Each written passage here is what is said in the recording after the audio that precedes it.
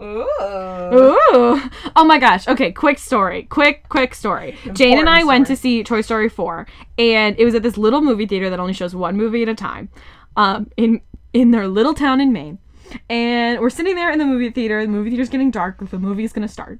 And everyone, gets quiet because it's time for the movie to start. And then this kid enters from the back and so loudly goes, "Ooh, what movie are we gonna see?" In this, really high-pitched voice and adorable accent. And the more I think about it, it's like, okay, where were you the entire time that you were entering this movie theater? It's very obviously a movie theater.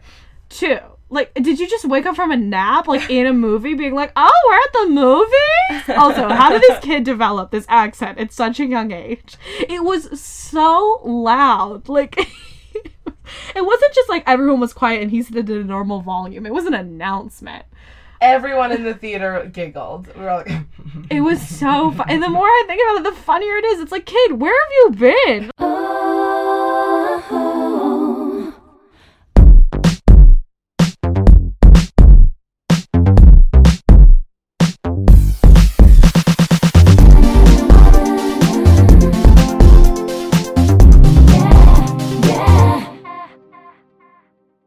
We're live. Hi.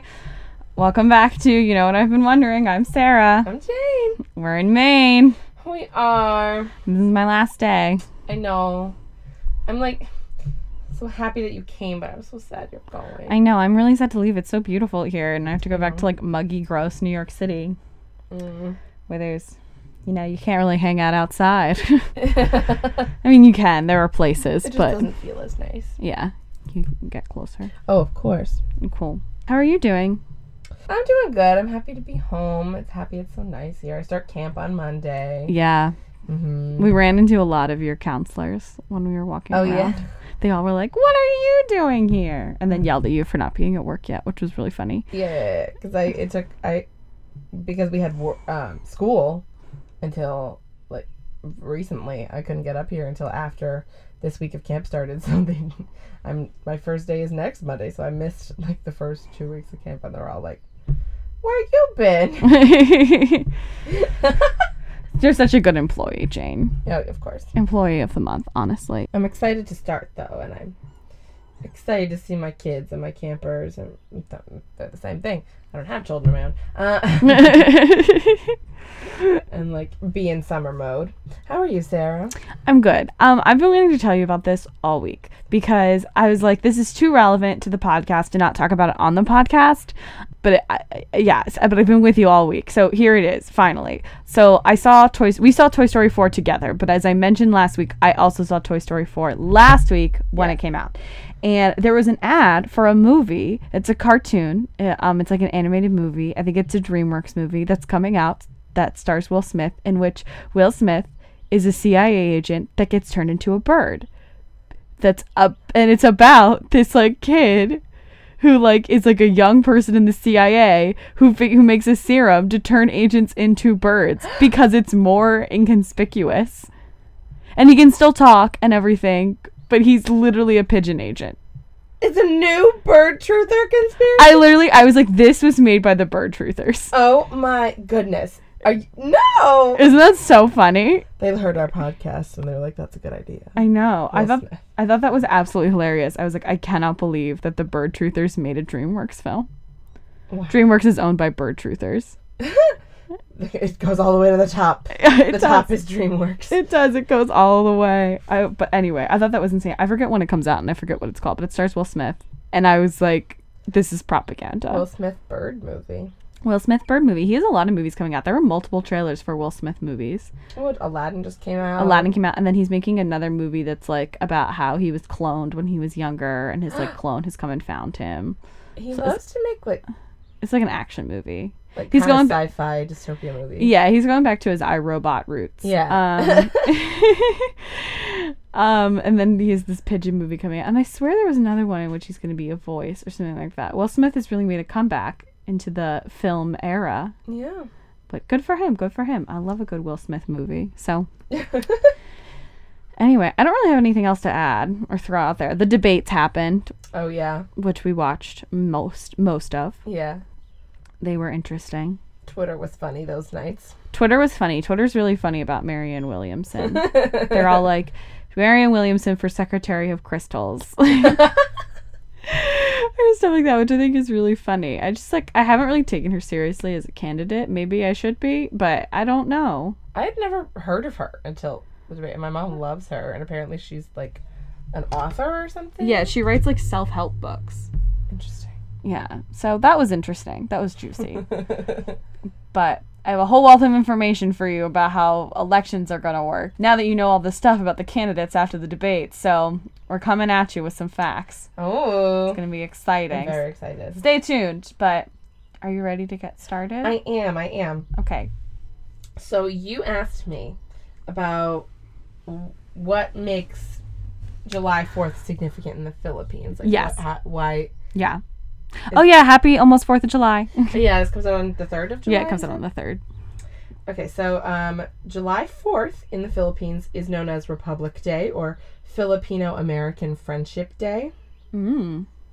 But I'm gonna hold off until the very end over what it actually is because it has a long backstory. Oh, okay. Great. That starts all the way back in 1521 when the Spanish colonial period started with the arrival of Magellan. Oh. So starting in 1521 up until 1898, really, the Philippines were colonized by Spain. Okay. Yeah, and they were under Spanish colonial rule. In 1896, that was the beginning of the revolution from Spain. The Philippines no longer wanted to be under Spanish colonial rule, so they began this revolution. And then in December 14th, 1897, there was this pact between the Philippines and the Spanish called the Biak na Bato. Okay. The Pact of Biak na Bato. I don't know if I'm pronouncing that correctly, but it's BIAK-NA-BATO. Okay. It was signed on December 14th, 1897, and it established a truce between the Spanish colonial government and the Filipino revolutionaries. The Spanish colonial government, by the way, was led by Fernando Primo de Rivera. Interesting. And in the terms of this pact, revolutionary leader Emilio Aguinaldo was exiled to Hong Kong. In return, the revolutionaries were given amnesty by the Spanish, and they were given monetary indemnity by the Spanish government. Okay. Now, at the same time as all this is happening, it was very good timing. Okay. Because this is when the Philippines were still like all thousands of those islands, right? Like we're talking about the same thousands of islands that the Philippines are now. Okay. Yes. Okay. There's like 4,000 of them, I think. Yeah. It's crazy. Yeah, so many islands. But I think a majority of like all of the like political action that's happening is mostly happening like on the main island where Manila is. Mm-hmm. Anyway, so like I said, very good timing because at the very same time, the year's 1898. We're currently in 1897. The last couple of years of the 1800s. Okay. All this time before that, it was under Spanish rule. Yeah. Okay. So all like 300 years. Yeah. Okay. In January of 1898, the USS Maine, Navy ship, was sent from Key West, Florida. Oh, I know this one. Okay. Yeah. Sent from Key West, Florida to Havana, Cuba, to protect U.S. interests during the Cuban War of Independence, because they were also fighting Spain at the very exact same time. Okay. For independence. Okay. And the U.S. wasn't completely involved yet, but they were sending a ship to aid. Yeah. Well, okay, this is all flooding back to me from history class. Wow. Okay. There was an explosion, sinking the USS Maine, killing 261 of the 355 crew members. Whoa. Which I didn't realize. I've heard of the USS Maine explosion. And I always just think of it as like, that boat that sunk, we lost a boat. But like... A lot of people died. Yeah. Yeah. That's why they have that phrase, remember the Maine. That's like a whole thing. Exactly. Okay, I just want to say that my co-star notification today is consider the possibility of an honest mess. What does that mean? Cancer season is coming for you. No, I want to check mine. Oh, mine said spend some time getting to know yourself. Me after you're gone, just sitting here contemplating. Remember the Maine. Wasn't that a president's slogan? Maybe. It happened at 9:40 p.m. on the 15th of February. The ship had been there for 3 weeks. 261 of the 355 crew members died, and 16 more were injured. following the explosion, the New York Journal and the New York World both covered this topic heavily in the newspapers. Right. It was a big... They were covering it a lot in their papers, basically. But that time of journalism is now referred to as yellow journalism, which just basically means that they were pretty much... I don't want to say it was fake news, but they were putting in a lot of fabricated details, exaggerating a lot, putting a lot of things in their articles not based on any evidence that was real. Right. So there was a lot of misinformation going around, but basically what the American opinion was that Spain did it. Okay. And they very well could have. We just don't know because they didn't do any of this reporting based on evidence. They were just like, it was this. Yeah. And Spain did an investigation on the cause of it, and they claimed that it was spontaneous combustion of coal bunkers. But the Sampson Board, which was a U.S. naval inquiry, said it was the result of a torpedo. Oh. So there's a lot of conflicting evidence about what actually caused the explosion. But the biggest takeaway from it is that it brought national attention from the U.S. to the conflict going on in Cuba. And that really brought them to start the Spanish-American War, essentially. Right. Like, that wasn't the only cause of it. It just brought attention to all the atrocities that were going on already in Cuba, and America decided that they should get involved. And that was the beginning of the Spanish-American War, which was a very short war. It only lasted from April 21st to August 13th in 1898. Oh. It was 3 months, 3 weeks, and 2 days. It's an armed conflict between Spain and the United States. And it led to the U.S. gaining a lot of territory in the Caribbean and taking control of the Pacific regions that had previously belonged to Spain. Okay. This led to the U.S. deciding to also get involved in the Philippine Revolution against Spain. Okay. Basically. So, Commodore George Dewey sailed from Hong Kong to Manila, which I think maybe that was just like a shorter trip. Yeah. Because I feel like I think of the Philippines as being like right there, but they're like way out in the... I mean, but Hong Kong to Manila? I'm wondering if that's shorter. I don't know. I'm sure it's shorter. Yeah, that's than from the U.S. to the Philippines. Yes, I'm sure it's shorter. Yeah. So he sailed from Hong Kong to Manila Bay, leading the U.S. Navy Asiatic Squadron. And on May 1st, 1898, Dewey defeated the Spanish in the Battle of Manila Bay. Ooh. Mm-hmm. Which effectively put the U.S. in control of the Spanish colonial government in the Philippines. Okay. So it's still a Spanish government, but the U.S. is in charge of it. Yes. Okay. Later that month, the U.S. Navy brought the exiled revolutionary Aguinaldo back to the Philippines. So they sent him to Hong Kong during that pact. Okay. He agreed to be exiled there, but the U.S. were like, let's go get him. Okay. Let's bring him back over here. To the U.S.? No, to the Philippines. To the Philippines. Okay. Because he was the leader of their revolution. And was, an important figure in their journey to independence. I see. Yes, Aguinaldo. And it was Aguinaldo's idea when he got back to have a declaration of independence, like America did, to show Spain and other countries that the Philippines were just that, independent. And they had a day where they signed the Proclamation of Independence. Mm-hmm. So the idea was a declaration, but they were like, no, it's a proclamation, which I like that it kind of makes it sound unique to them. And on June 12th, 1898, author Ambrosio Rianzares Bautista read the Acta de la Proclamación de la Independencia del Pueblo Filipino, which, forgive my Spanish pronunciation. It's fine. But basically, they had Declaration of Independence. 96 Filipinos signed it. The Filipino flag was unfurled and the national anthem was played. And this day, June 12th, is a big holiday for them because of that. Like, that was the day they were like, we are independent. Okay. The issue is that the Philippines were not really considered independent at all by other countries because when the U.S. defeated the Spanish, they had this thing at the end called the Treaty of Paris. Okay. And they just signed... Why is it always the Treaty of Paris? I know that they always go to Paris to sign it, but there are too many. When you say Treaty of Paris, I could name like 3 wars. You know? Anyway. Yeah. In the Treaty of Paris, this one in 1898, at the end of the Spanish-American War, It was signed by the United States and Spain to end the Spanish-American War. I feel like I'm repeating myself a lot, but anyway. It's fine. In this treaty, Spain agreed to give America Puerto Rico, Guam, and the Philippines. Okay. So, like, yes, the Spanish were defeated and no longer there, but the Spanish were like, yeah, we're not there, but now the U.S. owns you. Right. So, from 1898 to 1946, the Philippine Islands belonged to America. Yes. Mm-hmm. The Philippine-American War lasted from February 4th, 1899 to July 2nd, 1902. Now, to the people of the Philippines, to the Filipinos, this was just a continuation of the war. They had already been fighting with Spain.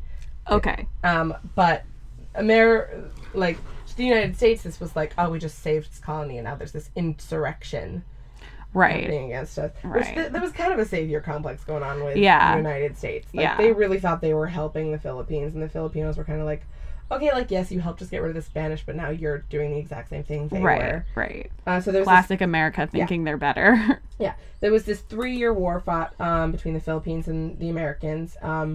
It was obviously not great. War never is. It resulted in many deaths on both sides. The death toll of Filipinos was 200,000 people at least. Oh, Some people say it could be up to 1 million. A majority of those deaths were caused by famine and disease. And does that include the numbers from when they were fighting Spain, or that's just with the Americans? That's just with the Americans. Jeez. Yeah, it wasn't great. And there were atrocities, like, on both sides, but I'm pretty sure the Americans, like, were the ones committing worse crimes. Yeah. And just causing, like, again, because most of those deaths were from famine and disease, like, because this war's going on. Right. Things are not going well for the Filipinos. And resources are being exhausted because Americans are coming to the Philippines and using their resources. Yeah. There were multiple massacres. I just wrote in my notes, it was bad. Yeah. And the U.S. won the war, and the resulting United States occupation of the Philippines caused a bunch of cultural changes. Okay. The state religion was changed to Catholicism, which actually, now that I'm thinking about that, is interesting because isn't Spain a pretty Catholic country? Yeah, super Catholic. Huh. Anyway. That is interesting. That is weird. Yeah. English became the primary language of the government, of education, business, industry, and speaking English sort of became something that was associated with upper class and educated people. Like, there was a cultural shift to thinking, like, oh, if you're hoity-toity, you speak English. I love the phrase hoity-toity. You know? It's a good one. All that being said, from the very beginning, the U.S. presidents, who, like, I think McKinley was the president when... 1902? That sounds right. McKinley sounds right. Anyway, the presidents who were in charge when U.S. gained control of the Philippines all said that, like, this was a temporary thing. Right. Oh, Theodore Roosevelt was president. Oh, it was Roosevelt. When was McKinley president? Because I feel like he was... Oh, he was assassinated in 1901. So he was president during, like, the Spanish-American War and the beginning of the Philippine-American War. Basically, they viewed the colonial mission of America in the Philippines as tutelage. And they wanted to prepare the Philippines for eventual independence. Okay. But they were like, at first we got to teach you to... They wanted to Americanize them, essentially, before they got out of They're like, you have to think like us, to be like us. Yeah, you have to speak English. We have to teach you how to have an educational system like ours. Right. But again, ultimately the goal was independence, which is partially why they made all those cultural changes. And the Jones Act of 1916 promised eventual independence to the Philippines. Okay. From 1898 to 1935, it was considered a U.S. territory. In 1935, it was made a Commonwealth. Oh. Which, little fun facts on the side, I was like, I don't know what the difference between... Yeah, I don't know. I was about to ask. A territory is considered a possession of the country whose territory it is. Right. Whereas a Commonwealth has its own constitution and has greater control over its own internal affairs. And a little fun fact, well, not a fun fact, but you might know this already because you're from Pennsylvania, but Massachusetts, Kentucky, Pennsylvania, and Virginia are all Commonwealths, not states. Oh. But they're treated exactly the same. Like, yeah. The difference between a Commonwealth and a state is Yeah. really just in name only. It doesn't have any actual differences, but Right. all of those 4 states were all made Commonwealth, and it's never been changed. Oh, yeah, I do hear people referring to the Commonwealth of Pennsylvania. Yeah. So the big change that happened that sort of helped hurry along the independence of the Philippines was from 1941 to 1945. Japan occupied the Philippines during World War II. Oh, okay. Yeah. And President Manuel Luis Quezon and his government were all exiled. This keeps happening to the Philippines. They keep exiling their leaders. They were exiled, and they operated from Australia, later the United States, but like they were exiled from the Philippines, essentially. President Manuel Luis Quezon and his government were all exiled from the Philippines during the Japanese occupation. Excuse me. Whoa. Yeah. Who's occupying them now? I know, the poor Philippines. I know. They can't catch a break. They're like, I just want to be left alone. Just let us be independent. So President Quezon operated from Australia, later the United States. But beginning in 1944, there was a campaign to retake the country by Sergio Osman, who eventually, after this all, he would succeed and become president. Okay. Which, not because they were getting rid of Quezon. Quezon died during this. Stay tuned. Yeah. For more on him. Yeah. He succeeded the presidency after Quezon's death, and after General Douglas MacArthur, Oh. after a long, fierce fighting battle, the Japanese officially surrendered on September 2nd, 1945. Okay. We hate MacArthur. Yeah. Oh, we do? He's like, he was a war hero, but he also did like really terrible stuff. I'm pretty sure. Okay. Wait, let me verify. You keep going. Yeah. So it was in 1945 they got rid of the Japanese, and that was when America decided, let's just let them be independent. Mm-hmm. So, and they wanted it to be on July 4th, like America's Independence Day. So it was purposely decided that on July 4th, 1946, they signed the Treaty of Manila.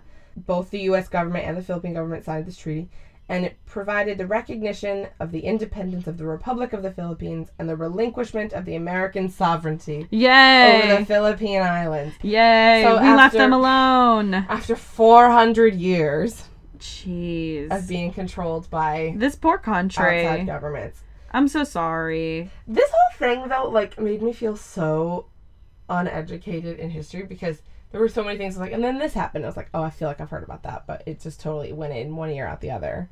Yeah. Like the USS Maine thing. Oh, and I don't know how I skipped over this, but I think it's because, I don't know why. I think it's because you're leaving. I'm like super like, Oh. I just like want to make everything work well for this podcast. No. I want to have a good last one. You are. I forgot to say this because I thought it was fun. But the like rallying cry in America to go to Spain, to go to war with Spain, the Spanish-American War, was "Remember the Maine, to hell with Spain." That's what I was saying. Yeah, I knew there was some sort of like chain. I knew "Remember the Maine" was a thing. So MacArthur, I looked it up. Okay. MacArthur, when you Google him, of course nothing comes up that's like, why MacArthur sucked. Yeah. But I'm pretty sure MacArthur, first of all, he was fired by President Truman for being like shady. But he was like a war hero, quote unquote, in the Pacific Theater during World War II and the Korean War. But I'm pretty sure he did some like really shady stuff that like, I'm pretty sure he hurt a lot of civilians and things like that. He was like ruthless. Well, I mean, that might have been how he helped win the Battle of Manila. Right. But yeah, I'm pretty sure he did something shady. Email us if you know what it is. But I will add, though, while we're talking about this. So, like, July 4th is technically the day that they officially became independent. And that is a day they celebrate. But to them, they call that Republic Day or Filipino-American Friendship Day. Because that was the day that America gave them independence, finally. Right. But their Independence Day that they celebrate is June 12th, because that was the day that they signed their Declaration of Independence. Gotcha. Okay. When they were made independent from Spain, even though the U.S. was immediately like, well, now we run everything. But yeah. Did you look into anything about what's going on in the Philippines now? Do you know about what's going on there now? Their president is like a dictator. He's like a terrible person, and he's like really buddy with Trump, I'm pretty sure. Or like, not that he's buddy with Trump, but like Obama, when Obama was still president, he made some sort of comment because this president is not really into civil rights, and he's just I don't know a lot of details about it. I have a friend who's from the Philippines, and she's talked to me a little bit about it, but he's just like a very shady guy, very conservative, and like I'm pretty sure. Let me see how long he's been president. But he gave this whole speech about when Obama said something about him, like negative, about how like I spit on the Americans, like they're disgusting people. Rodrigo Duterte. Duterte. I've heard that name. Yeah. He was elected in 2016, the same year as Trump. He's called, so he's not friends with Trump. He's called Trump a bigot. But he also had told Barack Obama that he can go to hell. But now he's been invited to the White House. He was invited to the White House in 2017, and he came. Oh, I remember what it is. Okay, scratch everything I've said. This is what it is. Duterte's entire platform was, I'm going to get rid of every drug in the Philippines. I want to get rid of the Philippines drug problem. And people are like getting arrested and like put in jail for like minor drug offenses because he's being so hard and fast on it. So it's created like a lot of fear in the country because Duterte earned the nickname Death Squad Mayor when he was the mayor of Manila, because he was sent like targets to drug dealers and addicts and like had them like killed, and it was like this whole thing because his whole platform is, I'm going to get rid of the drug problem, but it's turned into like literally killing people. Yeah. So, and they called it the Death Squad, like his group of people who would come and kill people for possessing drugs. So that's what's going on there now. It's very, very scary. I should have looked into that, but I summarized 400 years. You did. You summarized it very well. So much happened between 1521 and 1898 that I didn't talk. That was the Spanish colonial rule, and I'm sure so much happened before 1521. Right. But I was specific. I was like, all right, we're going to talk about why July 4th is significant. Yes. And that's really just the long journey to independence that the Filipinos have had, and it's crazy. So happy 4th of July. Happy 4th of July. May we all think about how America can continue to leave other countries alone. Or help them in a way that's actually helpful. Correct. So, I agree. Cool. Thanks, Jane. Cool. All right. I'm on Reddit this week. You are. Jane's on Reddit. Find her. I'm not on Reddit. I feel like I should make an account, though, because that might make it easier to just use the website. Anyway. Maybe. So Reddit's an enigma. I have 2 facts. Oh, I love that. Because they're both short. I love quick facts. I feel like you're good at finding like a Reddit thing that starts a larger discussion. Well, so I like the ones you come up with. I think they're fun. So I like to do 2 short ones. This one might be very obvious to everyone, but I read it and I was like, oh. Someone asked on r/NoStupidQuestions, if sound travels at 767 miles per hour, then why... This sounds like it's going to involve math. Then why is it that if you call someone 767 miles away, it doesn't take an hour for them to hear you? And... Wait. Like, call them on the phone? Yes.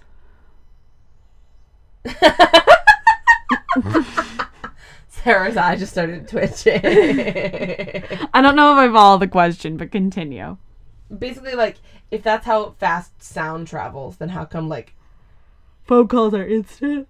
Yeah, why is it that phone calls, like, can travel faster? Oh. The sound you send into your phone call is going to get from point A to point B faster. Right. Okay. And the quick and dirty answer is because when you speak into a microphone, it turns the sound into an electrical signal. Oh. Yeah. And then it broadcasts the electrical signal through cell signal, which is radio, aka light. Oh. Which is faster than sound. And we saw fireworks on Wednesday. We know light travels faster than sound. Those were so nice. We saw fireworks over the harbor. And then when the other phone receives the signals, they're transmogrified back into sound. Oh. Wow. Which I didn't, like, it's... Science is crazy. And some guy figured that out, you know? Like, that's what blows my mind. Someone was like, I can do that. I could turn it into electricity and then back into sound. Yeah. Wow. And this one I picked because it's a callback to one I did like months ago. Ooh, I'm excited. Remember a couple months ago, I was like trying to figure out why certain sounds mean certain things to us, or why. And one of the things I talked about was I asked, and we didn't have the answer, was why does why does that calm us down? Yeah, why does that calm us down? I don't remember what episode it is, but that is a thing that you talked about. Yeah. And we didn't know. And that isn't even the question. Someone commented, why is shush the universal sound for being quiet? And someone commented, because shushing sounds are soothing reflex triggers in the brains of infants, mimicking the swooshing sound it hears in utero.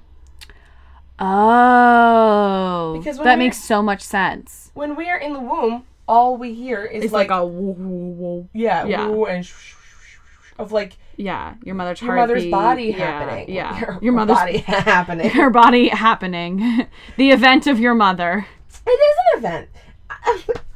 The universe threw this at me. That's crazy. And I finally have the answer to that question. Wow. Maybe they were listening to our podcast and they thought, ooh. They're a couple episodes behind, you know? Yeah. Thank you for all that lovely information. I appreciate it. I know that wasn't like a joyous task. I hope you can... The thing is, when I was researching it, I was fascinated. Yeah. And I was like, oh, all of this is connected. Like, I was trying to figure out all this. I was like, oh, this is about the Spanish American and the USS Min. Like, this is stuff that I knew about, but I just never put it all together. Yeah, me too. Okay, are you ready to find out how elections work? Yes. Okay, this was like really hard to piece together just because I was like, do I talk about history? Do I talk about policy? Do I talk about how they work now? So it's going to be a lot. We're going to jump around. Okay. We're getting into politics. We're getting into history. Okay. It's going to be great. So...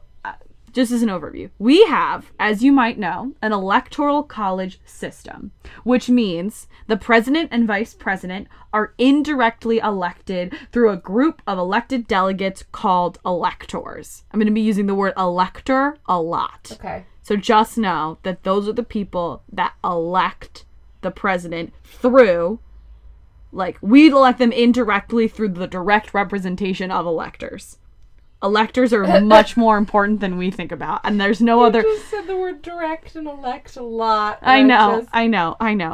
But I'll help you explain it. Okay. So since the beginning of the United States, dating back to the Constitution in 1787, each state has had a number of electors equal to the number of representatives in Congress, which for every state is 2 senators and an X number of representatives depending on the population of your state. Okay. At every census. So next year's a census year. So the number of representatives could change next year. So right now we have 535 people in Congress, 100 senators and 435 representatives. Based off the 2010 census. It's always been that way. That dates back to the Constitution and this thing called the 3/5 Compromise, which I'm not going to go into, but that's how we came up with a House of Representatives and the Senate. Okay. That goes all the way back to that.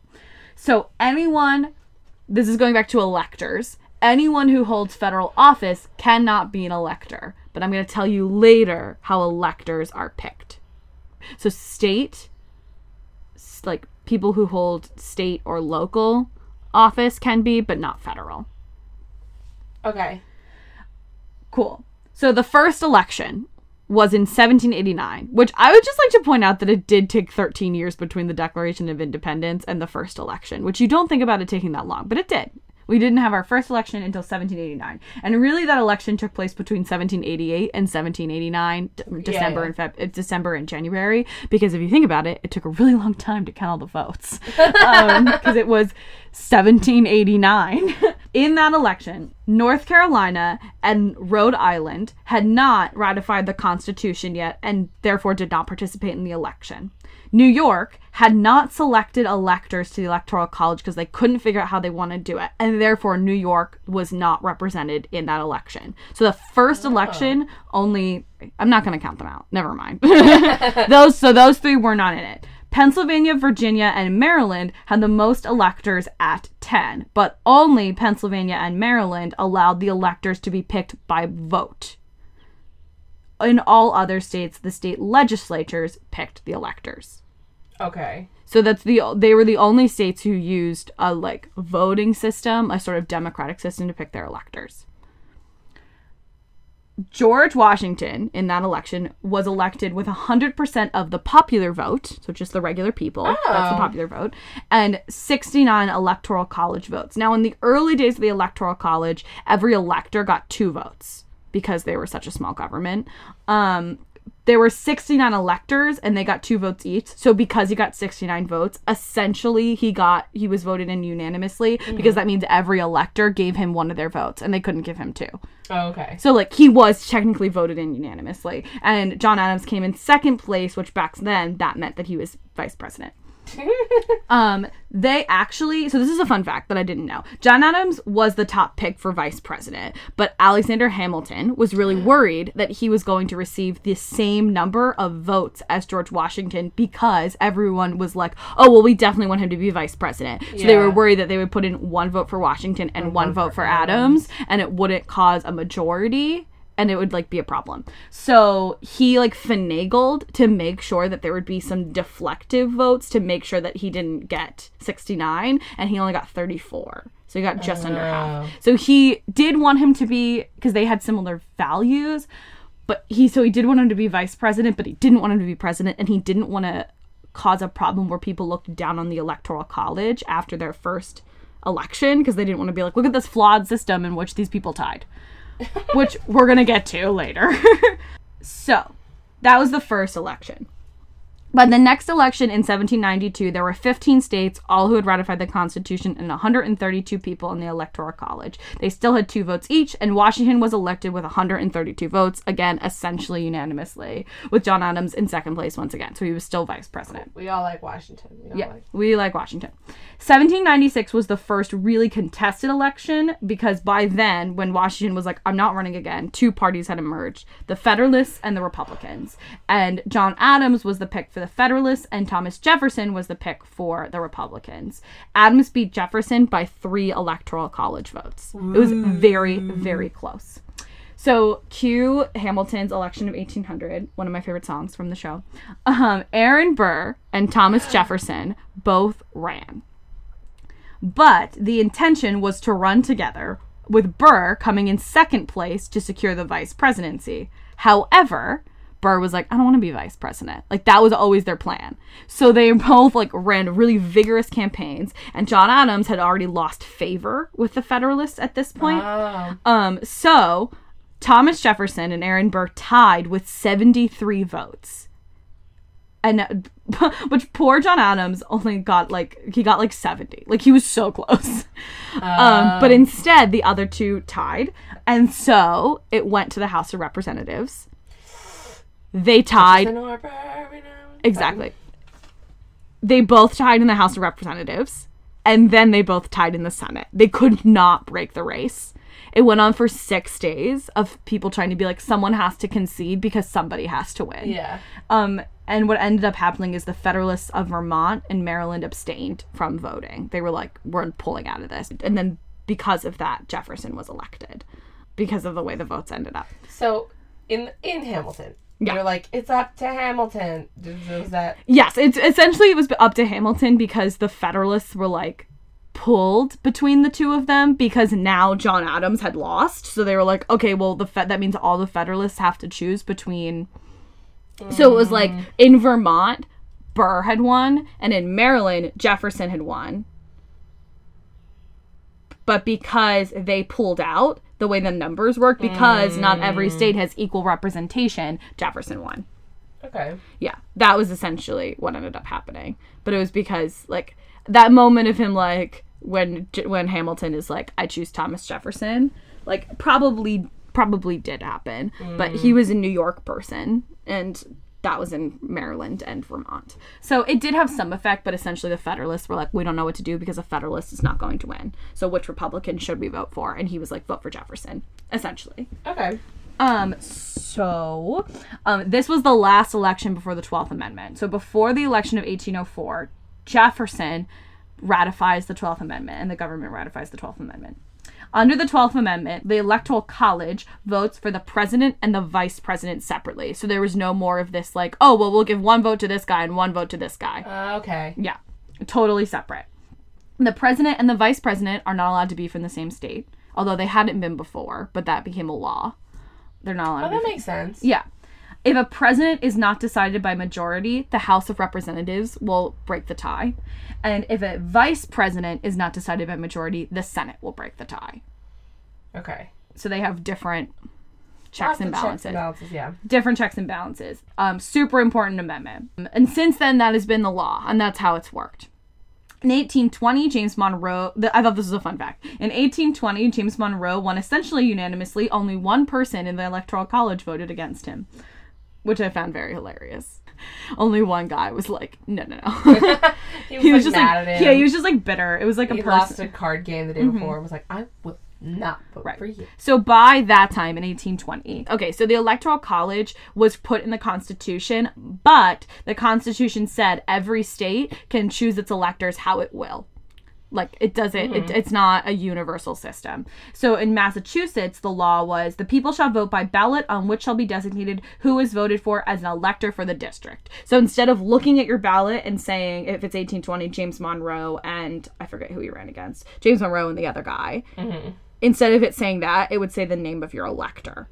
And you would be like, oh, I'm going to vote for this guy's elector and this guy's elector. Because the whole point of electors is that they're supposed to be people who will look at the population and look at what their state needs and make a decision based off of that. But people were like, oh, like, I know for a fact that that guy's going to vote for Monroe, so I'm going to vote for him. So what started happening was electors became part of political parties, and instead of making a deliberate, unbiased choice for president based on their community's needs, they would vote along party lines because that's what the community expected them to do. The founding fathers had assumed that electors would be elected by the citizens of their district and that the elector was to be free to analyze and deliberate regarding who was best suited to be president. But then a lot of bribery started happening and that started getting hazy. Essentially, that is what is still happening. And I'll explain to you how that is happening now, later.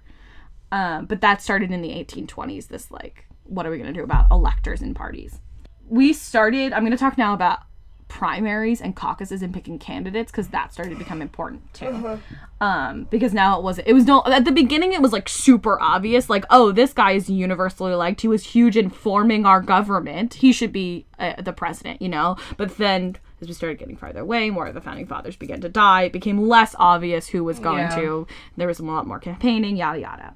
So we started the caucus system in the early 1800s. Under the caucus system, a group of delegates meet together and discuss who their candidate will be, and then that person is like chosen through but it's through it's through discussion. It's like anyone that can vote will go to a caucus and they'll walk around and they'll talk with people and be like, I think I like this guy, well, you know, he stands for this, and this whole thing. But after Richard Nixon won the election in 1968, the Democrats decided that they wanted to reform the caucus system, that it was no longer working because they didn't want Nixon elected, and they blamed the caucus system on this. Okay. Essentially. So that's when they began holding primaries. So we had caucuses from the early 1800s for like over 100 years, and primaries didn't start until the 70s. And in primaries, every citizen goes to vote for their candidate. Some states have open primaries where you can vote regardless of party, and some have closed where you have to vote within your party. So Pennsylvania has it closed. So when I go to vote, I can only vote for Democrats, which was a huge thing in the last election because so many people wanted to change their party for the election in 2016 for the primaries. It was like a whole thing. That's what my mom went through. Like, she hadn't changed. She was still a registered Republican, so in the primaries, she was like, I don't know who to vote for. She's since changed. She's now a registered Democrat. By the election, she had changed. But by the primary, she hadn't. So she was like, I have to vote for, like, a Republican primary candidate. So she was like, I guess I'll just vote for the one that seems the least terrible. Yeah. Was, like, the whole thing. So there are, like, pros and cons to having open and closed primaries. So that started in the 70s. Iowa still has the most famous caucus, and it's famous because it's the first caucus that happens in the primary season. They're really the first state to vote in the primaries, so it kind of sets a precedent for everything else. Iowa is the most famous caucus, but 9 states as well as 3 territories still conduct caucuses in lieu of a primary election. Caucuses also vary by party. So in Kentucky, the Democratic Party has a primary, but the Republican Party caucuses. So it's not dictated by law, you know, that like both parties have to do the same thing. because it really is whatever the party is going to think is best for their candidate, and is best for getting the best person to run, essentially. In addition, several states have switched to primaries for 2020, like Minnesota and Colorado. Last time they had a caucus, and now they're now they're going to start doing primaries instead. So this is how an election works. Like, really, truly works. People decide to run. Step one. In this case, there's many people. Many people decide to run. Every state will have a primary or a caucus, depending on the state, to decide how many delegates a candidate will get, and the delegates will eventually go to a convention, which I will get there, because you know about the Democratic and the Republican national conventions. So, if a state has a caucus, everyone, like I said, everyone gets together, they chat, and then the people at that caucus will vote together for each candidate. According to the number of votes every candidate gets, they will be assigned a certain number of delegates. So, for example, at the Iowa caucus in 2015, Ted Cruz got 8 delegates and Trump got 7 because Jed Cruz. I was thinking about Jed Bush. Jed from The Bachelor. No, I was thinking of Jeb Bush. Because Ted Cruz got more votes at the Iowa caucus than Trump did, but they still earned delegates. Yeah. That's how a caucus works. At a primary, depending on how many people vote, that's the number of delegates you get. So the advantage of a caucus is that, like, everyone's together. But the disadvantage is if you don't go to the caucus, like, Exactly. So they think that caucuses are better because it allows people to speak more openly and learn a lot more about the candidates, because they'll have people walking around talking about the candidates, and they think that people will actually make more informed decisions. But the chances of you being able to vote was harder, which is why the Democratic Party wanted to reform that system, because they wanted more people to be able to vote. And there's a predetermined number of delegates for each state. Yeah, I remember going to I think we have caucuses in Maine. But there was an event I went to, it might have been a caucus, in which my mother and I went, and they separated us by town, and, like, all of the Democrats from Booth Bay just, like, had a little debate deciding on who they were gonna, and, like, by town we decided. And so then we went out to, like, a larger, like, we were in a school where they put us in the library. And This is for the last primary? Yeah, we met up in the, like, cafeteria and, like, said to the person, like, Booth Bay's voting for Bernie. Yes, Maine does caucus. Yeah. That's exactly how a caucus works. Yeah. Yep. So yeah, you have to decide together, as opposed to every individual person making their own decision. Yeah. So at every national convention, following primaries and caucuses, candidates are given a certain number of pledged delegates, and because these delegates are pledged based off of the popular vote of the people, those delegates have to vote for the person that they've been assigned to, because they represent the popular vote. They can't change. Then what's the point of it being a person? If it's just... They just need somebody physically there, because they hold a physical vote at the convention. There are also superdelegates. Superdelegates are sitting Democratic members of Congress and governors, as well as other distinguished party members. This is for the Democratic Party. They are not bound to any candidate and are free to vote for who they wish. So you get, like, a supercharged thing, which is why there are more votes than there are delegates, because, like, they get to vote of anyone regardless of what their state has decided, regardless of, like, where their party is going. It's like a free, they get a freebie. Republicans don't have that. Why? There's more of them, or? They just didn't like that system. Okay. They just weren't into it. So back in 2016, like, Sanders supporters had hoped that super delegates would switch their votes and would vote for him and push him over the edge to beat Hillary. Because they're not pledged, they're not required. Also, at the national conventions, that's where the party will solidify their platform for whoever the candidate is. They'll be like, this is what I think is really important. This is what the Democratic Party has determined is really important issues going in. And this is what we've seen from the people in general, what we want and what we think the best plan will be. And they do that together. It's a 4-day convention. Okay. So that at the end, when the candidate is announced, the candidate already has an idea of the platform that they're going to run on, as determined by their whole party working together. And that's a convention. So then the convention happens, and they're like, they continue the campaign. So then, on election day, and this is what most people don't really understand, how like elections really work from election day to inauguration. On election day, people select their picks on the ballot. But in reality, you are choosing that person's electors. Oh. Sometime before the election, at any time before, the party, your political party, will choose electors. And it's up to the party to do so. Normally, there's some high-standing person in the state government, some long-time, like, party loyalist, something like that. And it is like... that's it. In most states, it's that state's party that will like determine it. So like the Pennsylvania Democrats will choose their electors. So when you cast your vote, example, for Hillary Clinton, what you're really saying is I vote for that elector to go to the Electoral College. Okay. That's really what you're doing. That's why, because of this system, someone can win the popular vote but lose the election. Because at the end of the day, the Electoral College picks the president, not the popular vote. And what the big problem is, that's a huge debate in many states, and which Maine has already changed, which I'm sure you know about, is that... Oh yeah, ranked choice voting. Exactly. Or no, I'm not talking about ranked choice voting. Oh, I'm talking about, although ranked choice voting is really cool.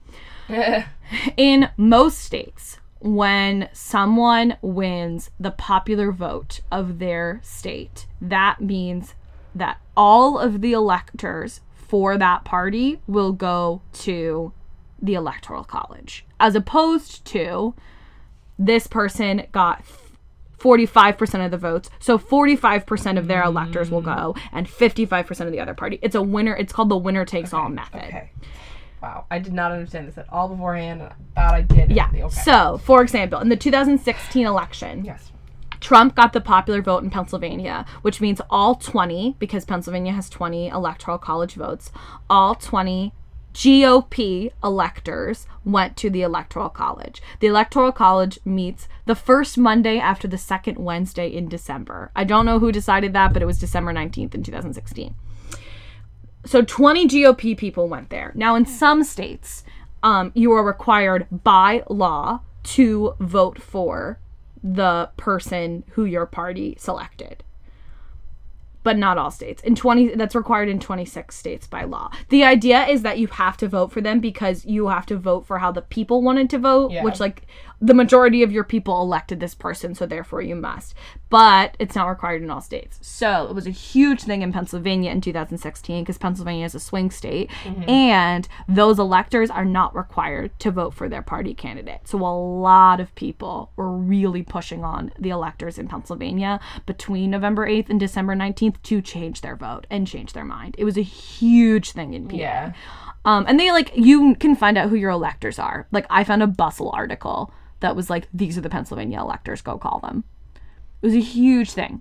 How do you become oh, you already told me you have to be like a state. You're picked by your party, essentially. You don't have to be in the state government. Like, you could just be a major party member. Like, if I, right now, started doing a lot of rallying for the Pennsylvania Democratic Party, and I did a lot of campaigning, and I helped on the campaign, like, I might eventually be picked to be an elector, because the party trusts me. It's about trusting your party. Which is why 99% of the time, electors will vote along with their party. But it's like, it's a flawed system in many ways. Because, again, Hillary Clinton won the popular vote, but Trump won the Electoral College just because of the distribution of votes and the way that works, and because of this winner-take-all system, which Maine doesn't have. Maine and Nebraska, don't have the winner-take-all system. So that's how that works. That's really everything I have about how elections work. Wow. I wish I had a better note to end it on, but yeah, that's just... This whole week, I feel like you could tell both of us are, like, arts people and not humanities people, that we're both like, all right, like, yours was better than mine. No. Let's try and figure there's just out a lot. history. There's a lot of stuff because it's like there's delegates and there's electors, which are different. Yeah. And I was trying to figure out, like, when we really decided this, but, like, in essence, the Electoral College has been the same the entire way. Because I mentioned earlier, in the 1820s, people started getting mad at Massachusetts because they were like, you're picking electors because they'll vote for the person you want them to because of a party. And they were like, yeah. Correct. And that's exactly what ended up happening, was that they were like, okay, here's what we're going to do from now on. By like the 1930s, they like every state, or not 1930s, by the 1830s, every state was like, okay, so we're not going to vote for electors, but you're going to vote for this candidate. And when you vote for that candidate, we assign them electors. Okay. And that's based off of parties, because by then there were political parties, which the founding fathers never intended. They didn't think there were ever going to be political parties. Yeah. They thought electors would just be like literally trusted people in the community. Like picking your mayor to be your elector or something like that, because you're like, oh, he knows us really well. Yeah. Things like that. It'll be interesting in the next election because, again, there's going to be a census. I don't know if the census will mean that the representatives will change. No, actually, I'm sure they will. So there'll be a census, which means the number of representatives could change because the populations will change. I will say, a lot of people are critical of the Electoral College. Like, why don't we just have a popular vote? Well, the biggest reason is because if we didn't have an Electoral College, elections would essentially be determined by California, Texas, and New York. Because their populations are so huge and they're really big states. And that, you know, yes, major populations, but, and like, can be divided. You know, Texas is a red state. Not necessarily, that doesn't necessarily guarantee that a Democrat will win every time, or a liberal, but that really overshadows the desires and wants of the people in states with small populations, especially states like Iowa, Idaho, which are major communities and very important. Yeah. You know, like major farming communities that only have like 3 or 4 Electoral College votes. But that's enough to contribute and can really change things, especially the Iowa caucus, because the Iowa caucus is huge. So that's really the problem, is that if they changed it to popular vote, that wouldn't really represent the will of the people. Like, it would represent the wants of California, Texas, New York, Pennsylvania, Massachusetts, Florida. So that's the hard part to reform. I like the not winner takes all system that Maine and Nebraska have adopted. I have a feeling more states will begin to adopt that, just because then it's not automatically like the popular vote got this state, therefore you all have to go, because there is a little more nuance to it. Like Pennsylvania almost went blue. Like there are districts in Pennsylvania that were entirely blue. My county was blue. Lehigh County was blue. You know, it doesn't. It's not an accurate representation. That's the problem that we have, is that right now the elections are not the most accurate representation that they could be. But you don't want to... It's not fair for the big states to overpower the little states in electing government, because it's everyone's government, you know? Like, we all have to follow federal law. So there's a lot of nuance to it. Yeah, it's tricky. It's really tricky. But now when you criticize the Electoral College, you can know what it does and what it's important. Yeah. And that's why, like, there were... I did know that there was a lot of, like, well, we have to wait for the Electoral College after the 2016 election, but it was effectively decided. Like, it was decided. Yeah. Every election is decided on Election Day, on November 8th. Like, at this point, the Electoral College isn't really going to be able to change anything. Yeah. But there is that, 5 weeks where you don't know. Is it always November? It's not always November 8th, right? It's just the second Tuesday. Second Tuesday, yeah. So, that's that. So much is happening. So, anyway, going into this election, stay educated. Yes. Read up about your candidates for whatever party you are in. Be knowledgeable. Yesterday, I said to Jane, is anybody else running besides Trump? And I looked it up, and people are, so... On the Republican side. Yeah. For the Republicans. Oh, no, we know. We know. One or two people are running as Democrats. Yeah, one or two. Just a couple. Just a few. No, but stay educated. Watch the debates. They were super informative, really interesting. It was tough because reading it, I was like, it's hopeless. It doesn't matter if I vote. The Electoral College will decide. It does matter if you vote. Yeah. It really does. So go out, vote, show up. Vote. Right. Maybe if you vote for the right person, they'll change how elections work in your state so that you do get more representation. I want to go to a caucus sometime. I can't go to a caucus. I don't live in a state that caucus is, but maybe one day I will. It was fun. I mean, I think 2016 was kind of, I don't know if every caucus like that was the only one I've ever been to, but like there was such divide in like my town between the like Bernie people and the Hillary people. Yeah. And like a lot, and ultimately like we did like my town voted for Bernie, and then Bernie ended up winning all of Maine. Yeah. In the primaries, I mean, yeah. The caucuses, but yeah. It's like it's intense, but it's important to like pay attention. Primaries are going to start happening really soon. Yeah. Like this fall will be the Iowa caucus. So Jeez Louise. Jeez Louise. All right. Thank you so much for listening. You can find us on Instagram, Twitter, and Facebook at YKWIBW Podcast. You can check out our website, I'veBeenWondering.com. I found this really useful infographic about how elections work, and I will post that there. Ooh. Yeah, it was super useful. I was really, a lot of my research is from that.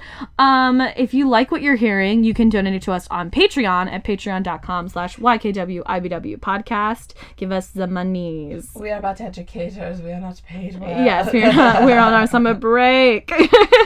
And finally, if you have something that you've been wondering, you can email us, I'veBeenWonderingPodcast@gmail.com. We'd love to hear from you. If you need to fact check us, that is totally fine. Oh, yeah. Like, for this episode, I said a lot of stuff really fast, and a lot of them were similar words. So feel free to throw in some extra information at me. That sounds great. I love that. I love learning. All right. Jane, you know what I've been wondering? What have you been wondering? So, this week you mentioned to me that your number is 9. This was what I was gonna ask you about! Oh, no. Oh, no.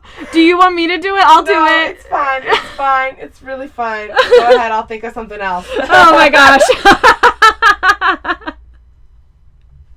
But you can't wonder about it. You already know what numerology is. Not really in depth. Oh, okay. Well, you know what your number is. Anyway, Jane, I've been wondering about numerology because you know that your number's 9. I don't even know anything. I don't know anything about it. I don't know where it comes from. I don't know how it works. So I don't know where it comes from, but I know how like your number is found. But also like anyway, I'll get into it. Okay, yeah. So tell me all about that. I'm so sorry. I took your question. You're fine.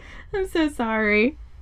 Well, I'm excited now because I do want to know more about it, so I'm happy to look into it. Okay. This topic you might be able to answer it very quickly. Okay, we'll go for it. I'll find a way to make it interesting. It's a biology question. All right. What have you been wondering? Why do we have appendixes? Oh, like what's their function? What was their function that we don't have anymore? Why do they randomly kill us sometimes? Right, and they can just be removed, and that's fine. Yeah. Okay. And then, like... What is the biological function of an appendix? Yes. Okay. All right. Oh, yeah. Well, Jane, in books, at the end, sometimes... That's my Ravenclaw answer. Okay, yeah. I can tell you about what we need that for. Now we're going to start going into, like, what's our kidney for? I know what... Yeah, if you find an answer immediately, you're like, okay, it's a one-sentence answer. Feel free to tell me about, like, other things in the body. Sure. All right. That might kill us. Everything. All right. That's everything. Thank you so much for listening. This is... You know what wait. I'm not going to see you in person for like 2 months. This is our last like live recording for a very long time. I'm so sad. Oh my gosh. The last time we'll be in the same room recording until like probably beginning of September. Yeah. Wow. I'm still going to talk to y'all weekly. Oh yeah. She'll still be here. I'll be here and you'll be there. I know, our weekly Skype sessions. Wow. All right. Well, we'll miss you. I miss you. I'm so sad. Okay. That's going to be great. You're going to have a wonderful time in Maine. You too. You're going to have a fun summer in New York. Yeah, it'll be good. And we'll be back with you next week. Just long distance. All right. Okay. For real this time. Thank you so much for listening. This is You Know What I've Been Wondering.